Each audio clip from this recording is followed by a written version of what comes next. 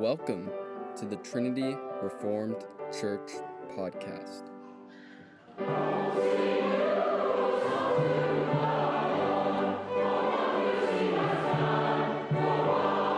Exhortation by Matt Carpenter on May 29th, Lord's Day service.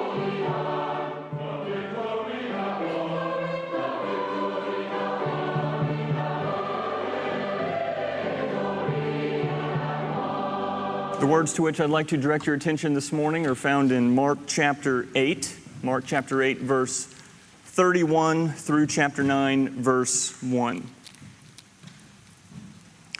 And he began to teach them that the Son of Man must suffer many things and be rejected by the elders and the chief priests and the scribes and be killed, and after 3 days rise again. And he said this plainly. And Peter took him aside and began to rebuke him. But turning and seeing his disciples, he rebuked Peter and said, "Get behind me, Satan, for you are not setting your mind on the things of God, but on the things of man." And calling the crowd to him with his disciples, he said to them, "If anyone would come after me, let him deny himself and take up his cross and follow me. For whoever would save his life will lose it, but whoever loses his life for my sake and the gospel's will save it. For what does it profit a man to gain the whole world and forfeit his soul?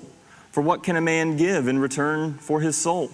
For whoever is ashamed of me and of my words in this adulterous and sinful generation, of him will the Son of Man also be ashamed when he comes in the glory of his Father with the holy angels." And he said to them, "Truly I say to you, there are some standing here who will not taste death until they see the kingdom of God after it has come with power." Let's pray together.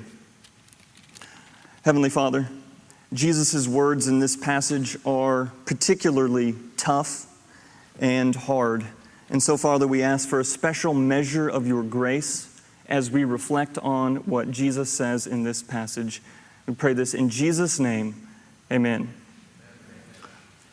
Peter and the disciples are having a problem crossing borders, which is interesting because we in our own day have the same problem of crossing borders. There is a border that separates our idea of goodness and glory and God's idea of goodness and glory.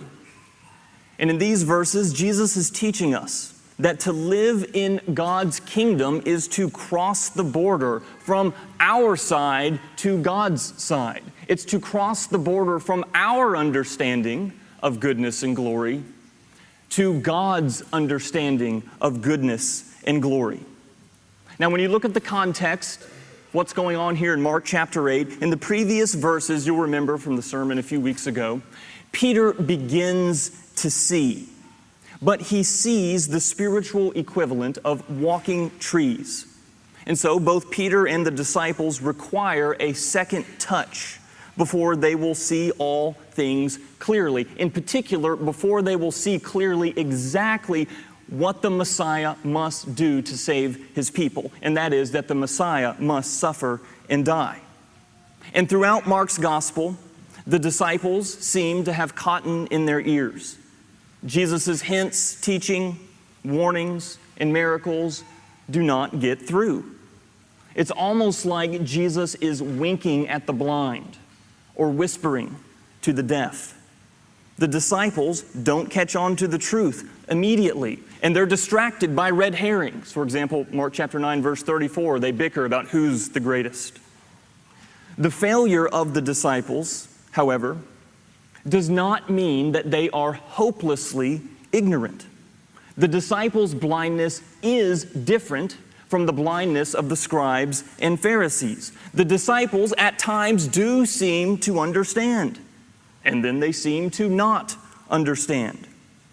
And here in chapter 8, verse 31, Jesus tells Peter that he, as the Messiah, must suffer, die, and rise again. But we see in Mark chapter 8, verse 32, that Peter won't listen. That's not Peter's idea of goodness and glory. That's not Peter's idea of what the Messiah will do. And so in chapter 8, verse 33, Jesus rebukes Peter And now in chapter 8, verse 34 through 38, Jesus sets out to reprogram the disciples, in particular, to reprogram their understanding of goodness and glory, to reprogram their understanding of exactly what the Messiah is. Because the disciples, as we've seen throughout Mark's gospel, the disciples have an incomplete picture of the Messiah, and they have an incomplete picture of the kingdom of God. And so in these verses, especially verses 34 through 38, Jesus is giving them a fuller picture of God's kingdom. And so Jesus, in this passage, teaches us three things about what it is to live in the kingdom of God. So first, to live in the kingdom of God is to live as one carrying a cross. Look with me at verses 34 and 35. And calling the crowd to him with his disciples, he said to them, "If anyone would come after me, let him deny himself and take up his cross and follow me. For whoever would save his life will lose it, but whoever loses his life for my sake and the gospel's will save it."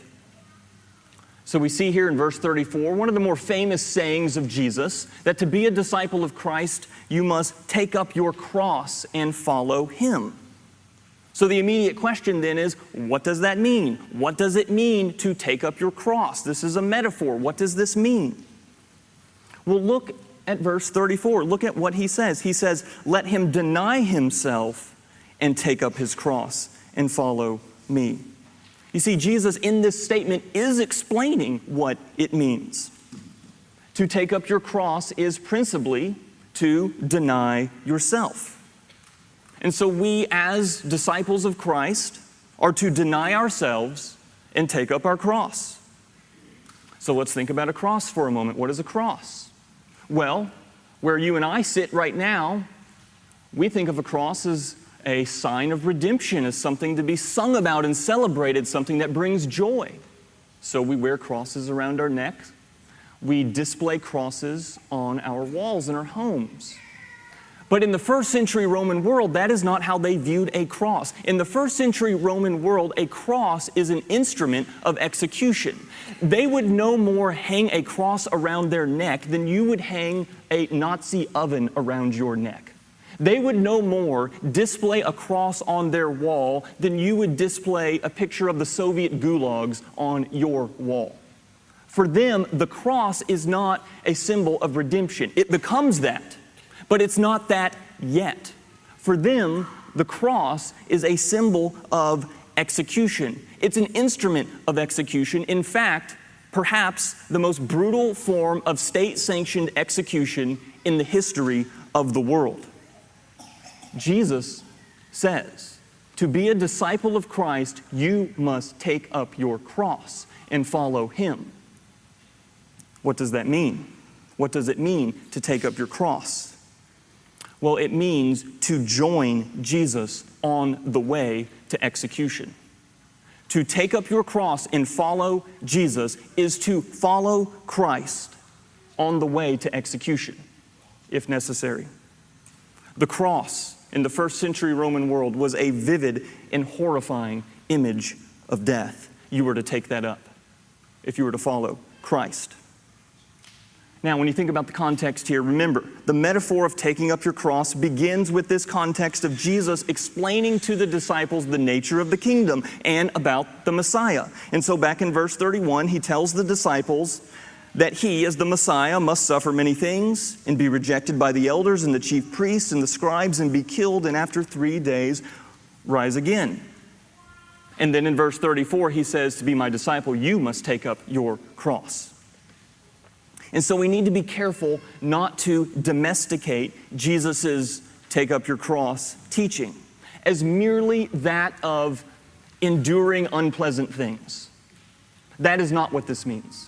To take up your cross does not mean that you just have to endure a few unpleasant things in your life. That's not what this means, and it's never been what this means. Everyone who lives in this world will endure unpleasant things. It is not special for Christians to endure unpleasant things. This is a fallen world. It's difficult and it's hard. Just by virtue of the fact that you rise to live another day, you're enduring unpleasant things. To take up your cross and follow Jesus is not to merely endure unpleasant things. It's not merely to endure when the internet goes out. Oh, internet went out for 5 minutes. I'm taking up my cross. That's not what this means. The point is that our way of life is to deny ourselves to the point of brutal execution if necessary. And when the apostles took up their cross, it was to the point of brutal execution. It was as martyrs. Now that doesn't mean that take up your cross is martyrdom for all Christians, but it is what this meant for Peter and the disciples as Jesus says these words to them. And so let's be honest about this passage. This is a really hard passage. And it's passages like this that makes Christianity distasteful for many. They look at this and they see what it means. They understand what it means. And they say, I don't want to do that. That's hard. That's difficult.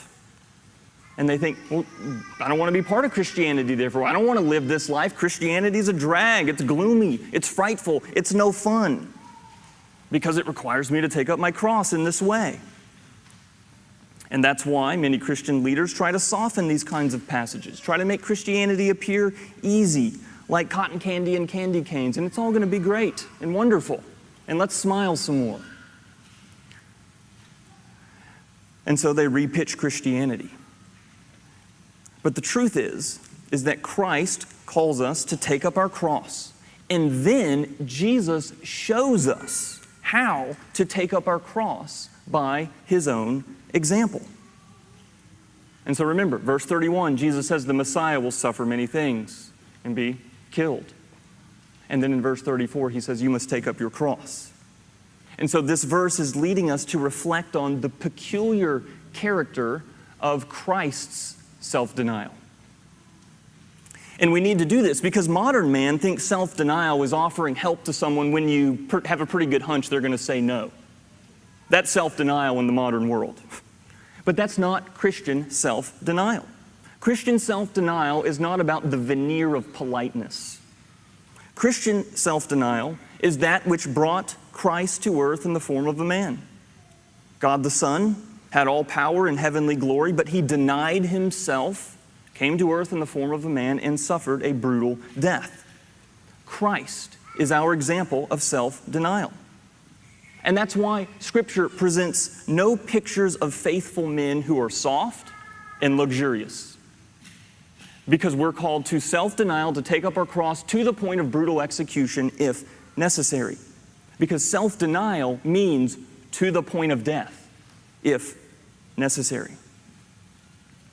And so then what does it mean for a Christian to practice self-denial on the day-to-day level? What does it mean for a Christian to practice self-denial? Well, it's about denying self. And perhaps the greatest lie of the modern world is that indulging the self brings happiness. Think about that. Perhaps the greatest lie of the modern world is that indulging the self brings happiness. And so people set off to indulge the self. This is what they've been coached to do by their health and wellness instructor. You're supposed to indulge the self and then you'll be happy. Just indulge the selfishness of sin. Of course, they don't frame it like that, but that's what's happening. And so people set off to indulge the selfishness of sin. You see it everywhere. When little boys whine for their iPad, what are they doing? They are indulging the selfishness of sin. When teenagers are entitled to more, they are indulging the selfishness of sin. When the married couple needlessly argues over trivial things, they are indulging the selfishness of sin rather than denying themselves. When the elderly sit in the chair of bitterness, they are indulging the selfishness of sin.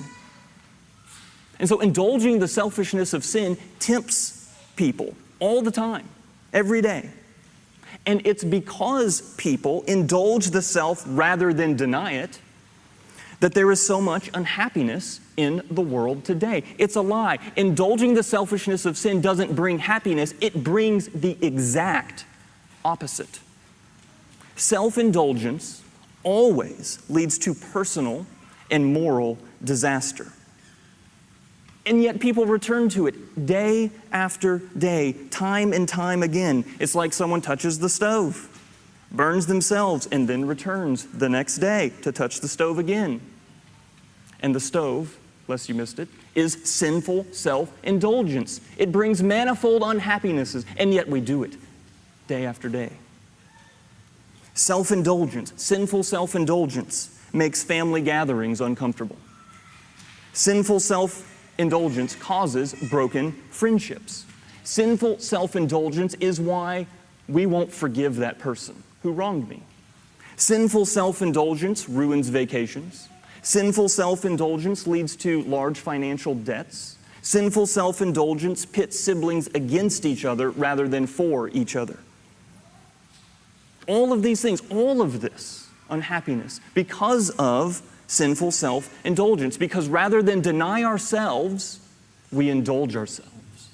All of this because of the selfishness of sin. All of this because of the idolatry of self.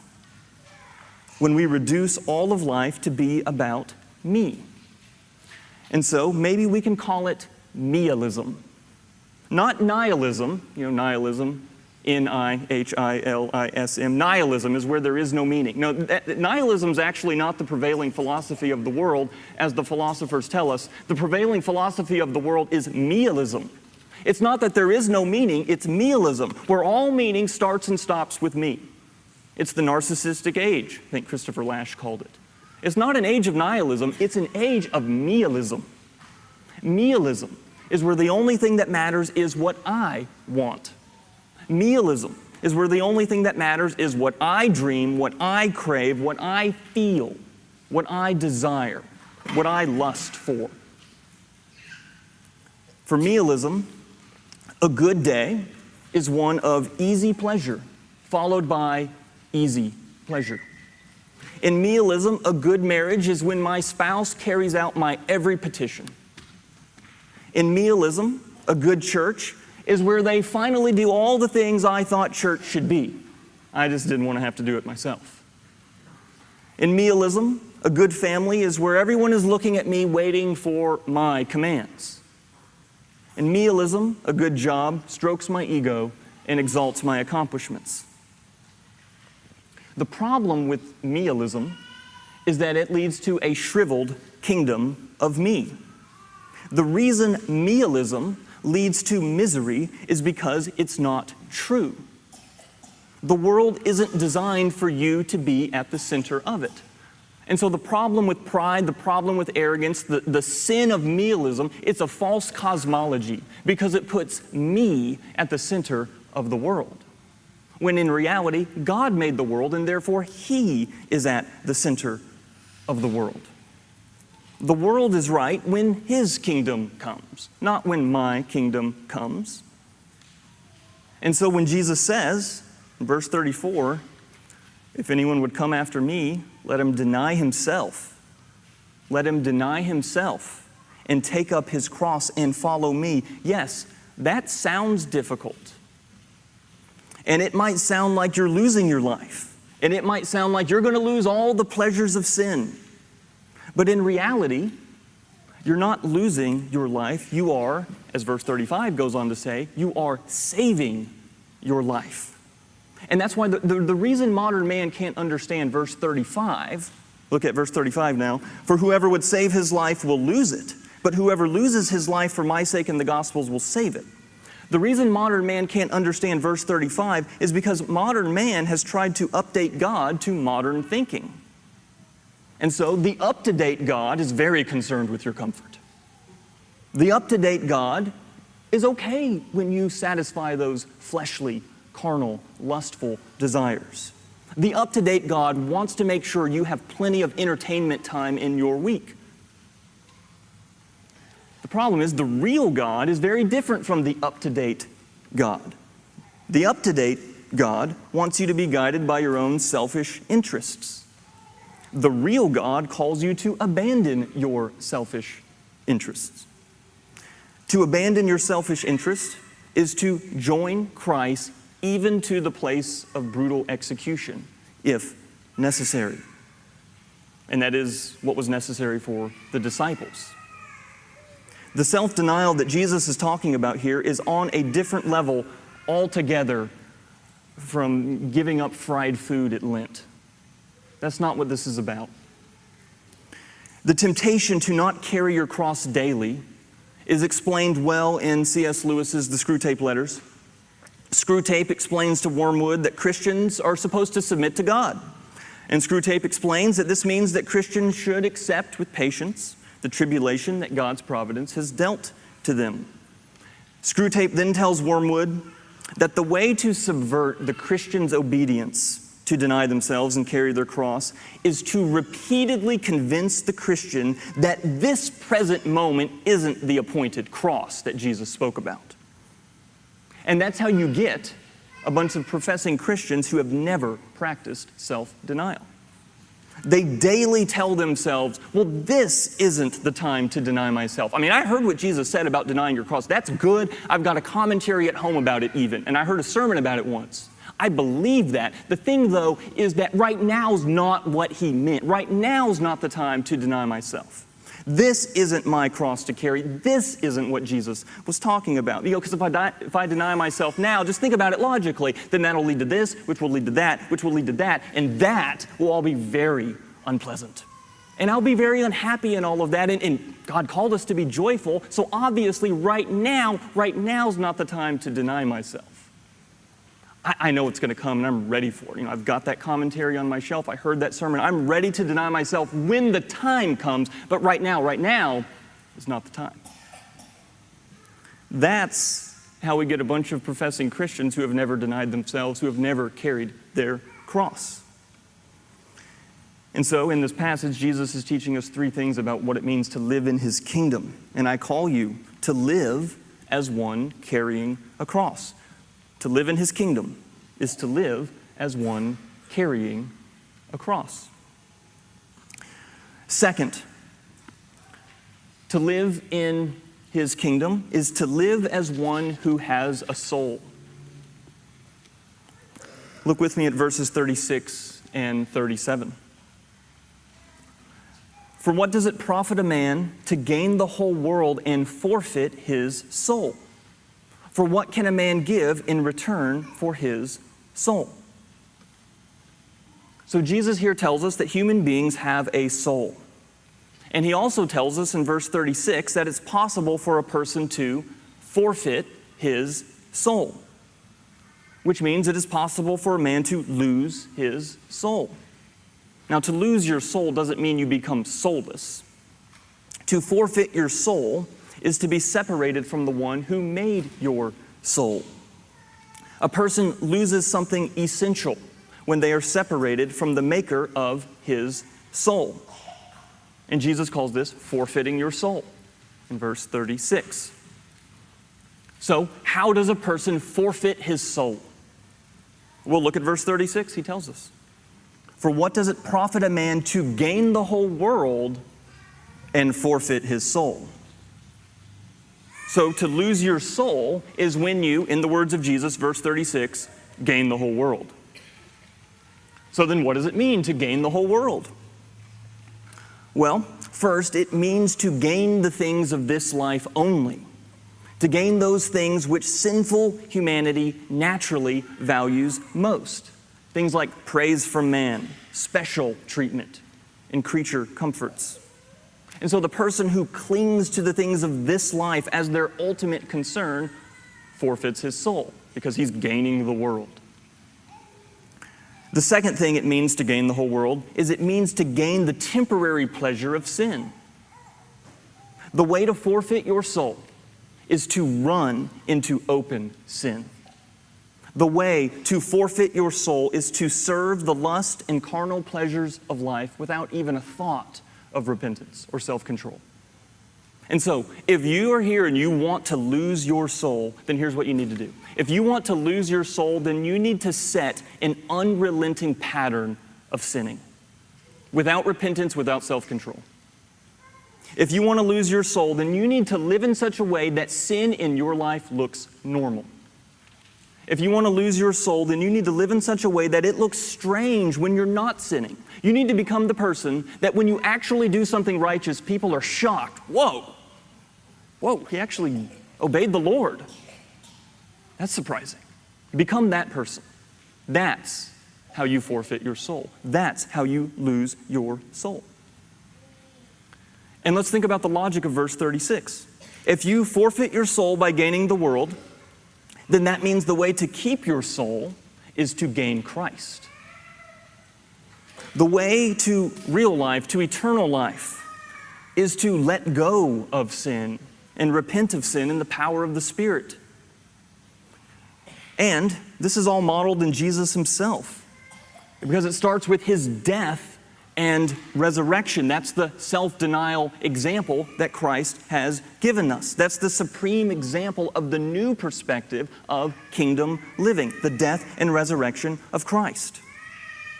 In other words, do not let the concerns of this life now cause you to forget that which is to come. You see, the soul relates to something beyond this life. And so, verses 36 and 37 are telling you to live as one who has a soul. So leave behind the sins of this world in favor of the eternal pleasures of the world to come.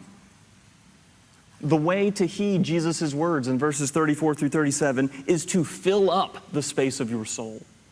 Fill up the space of your soul. And so, don't be ashamed to read your Bible, because that's how you fill up the space of your soul. Don't be ashamed to turn the other cheek, because that's how you fill up the space of your soul. Don't be ashamed to sing loudly, even if you can't carry a tune in a bucket, because wimpy singing is soul-killing singing. But loud, joyful singing is how you fill up the space of your soul. Don't be ashamed to think things that invite the laughing scorn of the world. That's how you fill up the space of your soul. Don't be ashamed to raise your kids in a way that the government schools disapprove of. That's how you fill up the space of your soul. Don't be ashamed to get on your knees before the King of creation. That's how you fill up the space of your soul. Don't be ashamed to live differently than your neighbor who indulges their sinful desires. That's how you fill up the space of your soul. And so this is your task, to live as one who has a soul, to live so as to fill up the space of your soul. And so in this passage we see that to live in his kingdom is first to live as one carrying a cross, and second, it's to live as one who has a soul. Third and finally, to live in his kingdom is to live as one unashamed of the Lord. Look with me at verse 38. For whoever is ashamed of me and of my words in this adulterous and sinful generation, of him will the Son of Man also be ashamed when he comes in the glory of his Father with the holy angels. Every Christian knows the temptation to be ashamed of Christ and to be ashamed of being a Christian. Every Christian has read the story of Peter denying the Lord in shame in Mark 14, and then Peter goes away and he weeps bitter tears. And every Christian hopes that in those moments of temptation that they can stare down the hectoring spirits and remain publicly loyal to Christ. And so there are two things you must remember if you are to live without shame in our Lord. There are two things you must remember so that you can live in a way that shame in Jesus departs from you. The first is to never forget, as Faithful tells Christian in the Pilgrim's Progress, never forget that the poor man that loves Christ is richer than the greatest man who hates him. And second, if you are to live without shame in our Lord, the second thing you must do is you must never forget, also, as Faithful tells Christian in the Pilgrim's Progress, that what is esteemed by the people of the world is an abomination to God, and what is esteemed by God is an abomination to the people of the world. See, the reason Christians become ashamed of God is because they temporarily, in that pressure moment, want the approval of man. And so, they want to fit in. They want to walk in the same direction as the protesters. They want to go with them. Otherwise, they might get trampled by the mob. But the reason Christians can't live their lives so as to fit in with the world, the reason Christians can't walk in the same direction as the world's protesters, the reason Christians can't join the conventional wisdom of the world's mob is because Jesus set the path for us, and Jesus was willing to be despised. Jesus was willing to face rejection. Jesus was willing to be trampled by the mob, and that is the pattern we must follow. And more than that, Jesus was willing to be despised, rejected, and trampled by God the Father on the cross, and therein be the sacrificial lamb for our sin, so our sin could be put away. And why was Jesus willing to do this? Well, it's so that we could have peace with God. It's so that we could be forgiven of our sins and have new life with our Creator. So that we would be His children. So that we would be welcomed into His presence, no matter the opposition we face in this world from the shouting crowd. So that we would have the forever love of God, which frees us from needing the temporary approval of the world. So with that, let us close in prayer together. Heavenly Father, we need your strength to live as those carrying a cross. We need your strength to live as those who have a soul. And we need your strength to live as unashamed of the Lord. And we know, Father, that we have your strength through the body and blood of Christ applied to us through the Holy Spirit. And so, Father, fill us with the power of Christ as we prepare to take the Lord's Supper. We pray this in Jesus' name. Amen. Thanks for listening. If you want to find out more, check out our website at trinityreformedkirk.com. That's trinityreformedkirk.com.